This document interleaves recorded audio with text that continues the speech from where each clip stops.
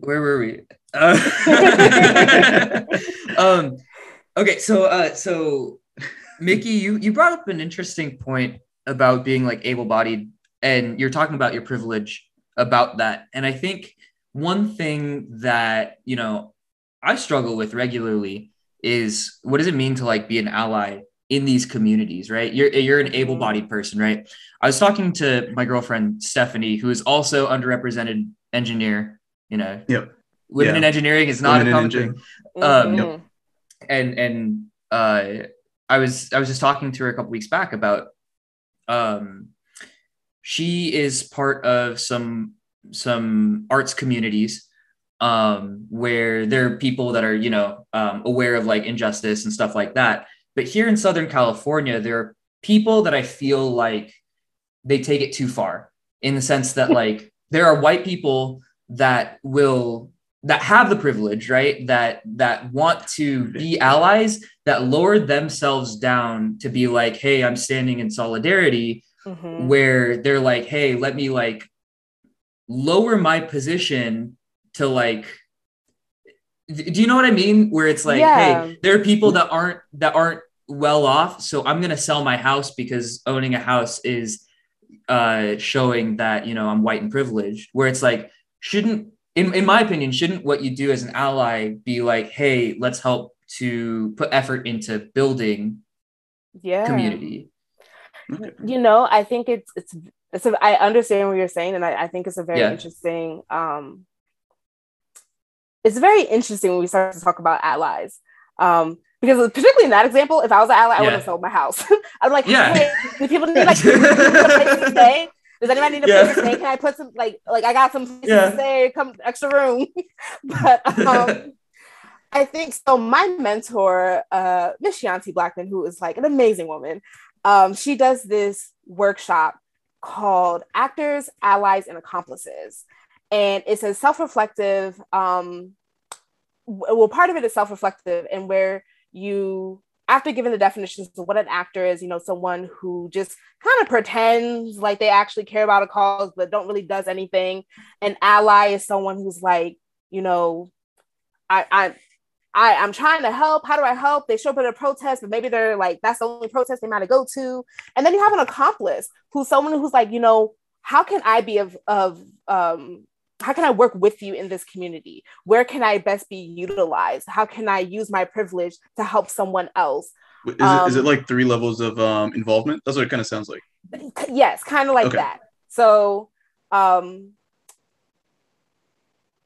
we so in this workshop, what I really love about it is that it asks you to think of a cause. Like, so you go through your own identities and you think about your privileged identities, and you then make a plan about, okay, I've done this. I've thought about my identities. I have taken this assessment to see where do I fall in the actors, allies, or accomplice of this particular identity, privileged identity. And then now I'm going to make a plan to how do I get to the next stage. So if I'm an actor in this, how do I move to an ally in this? And then later on, how do I move to an accomplice? So an accomplice is kind of like the person that is like busting down barriers and trying to be that, like, really trying to make that kind of radical change. And I remember the first time I was in this workshop, I did my my privileged identity that I chose was religion, because I was raised Christian. And I live in America, where although they say that the separation of church and state, there is not. Yep, agreed. And I remember thinking about, like, how can I be an ally to, so if I think about a very targeted group in America when it comes to religion, like, how do I help my friends in Islam, like, and people who are practicing, like, Muslim? Where do I go? How do I help? How can I do this? And so when we think about how can we best utilize our privilege,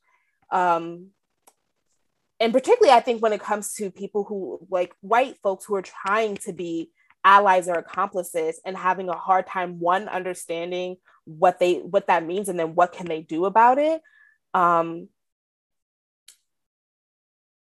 It's all about the community.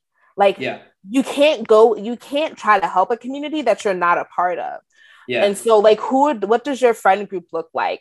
What does, when you go out, what are some things that are happening in your neighborhood?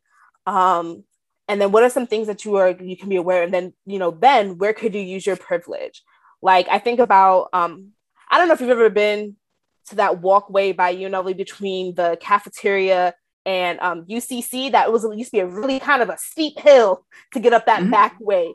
And in talking with one of our assistant vice presidents when we were walking one time, and I was like, this is a hill. If somebody's like in a wheelchair or something, they're gonna have to really.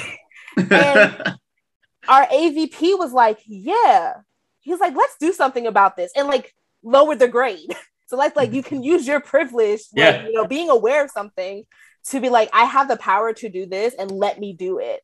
As well as because the community, the community that we were part of was the school, the UNLV community. So we could do something like that. I think especially when it comes to like community organizing circles, it's hard because people can be very mean. I think that especially in our age of social media and people trying to be, or the age of the celebrity activists, people are all trying to be. Well, there's white saviorism too. I think that's the other thing I was trying to get to, and I think that I was going to touch on that too.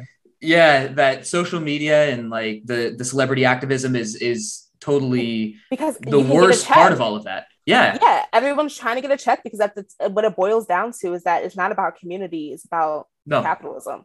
It's about about the bottom dollar. And so everybody's trying to be the next Sean King, which I don't know why you would try to be that man, but or the next what's Blue Vest name? I forgot the Blue Vest name. From D-Ray Atkinson? Yes, yeah, D-Ray, yeah. He ain't welcome around these parts. But people are trying to be like the next so and so. And then you have people who are, well-meaning, but then cross the line into white saviorism. And all of what it is that just because you're not a part of community, you don't answer it to anybody. Yeah. I think that's really interesting because like that's kind of what I'm realizing in my life in like my own personal ways, like breaking down implicit biases I have is building connection. Exactly. Right.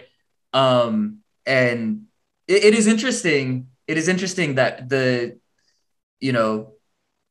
society that we're placed into makes it so that we have to be self-serving.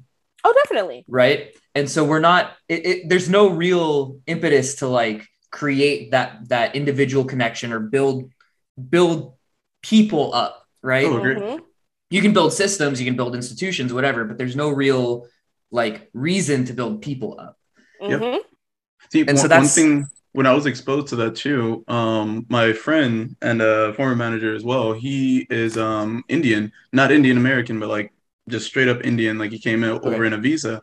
One thing he said was surprising to him is the lack of community within the United States, because a lot of the stuff that they would do, like one big practice, even I experienced this, where it's like we're moving more towards it now, like through the millennials and everything, like as we age and get ready for like childbearing, stuff like that.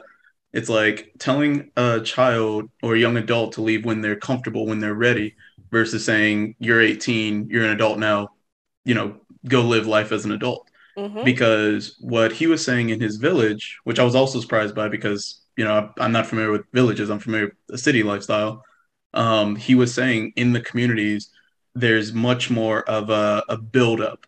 Like they know how rare the opportunities are for each one of their individuals to make it somewhere. Like he graduated from one of the top Indian tech schools or universities out there, and his whole village praised him for it.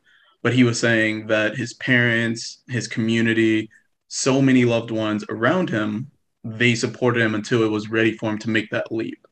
And that's something we absolutely kind of lack in the States. And I think that's what kind of leads to so much dissonance between us, whether it's like nationality, ethnicity, so on and so forth, is because we're much more willing to say, this is who I am, and block out all variance versus actually trying to understand the variance between each and every one of us. My interpretation, at least. What was really interesting about that, so there's this YouTube channel that I follow, which kind of talks about city planning. Specifically in the States. Oh yeah, and we talked about this. Did I send that to you? Yeah. What was really interesting is like the the myth of suburbia, right? Like it's everybody's spread out, everybody has their own land or whatever, and you don't need to have that sense of community because you're not living close by other people, right? It's like you drive into the city, you go to work, you drive home, you don't really know your neighbors, you don't really know what's going on around you. And what's interesting, I think, is just to go back to implicit bias, is like, I feel like here, at least on the West Coast, I think the East Coast is a bit different, especially in like New York. I think, Darius, we were talking about kind of like how in New York, like you can join a community, but here in LA, it's like, it's so hard to find community that like, when do you even join? Right. But I think like there's so much implicit bias that we hold that like, this is the way that things always have been and it always will be. One, because of the system that we're in, where it's like, hey, we have to be self-serving, but even the cities that are built around us are built to serve that same purpose, right? And and not even to get into the issues like of like specific communities and but like at least from the perspective of like, you know, where I live in the suburbs in LA, it's like I'm not connected to anything around me. And that's one thing that I would really like to have here. But it's just the area that we live in, right? We have these big box stores where it's like, you got these parking lots that just literally separate communities.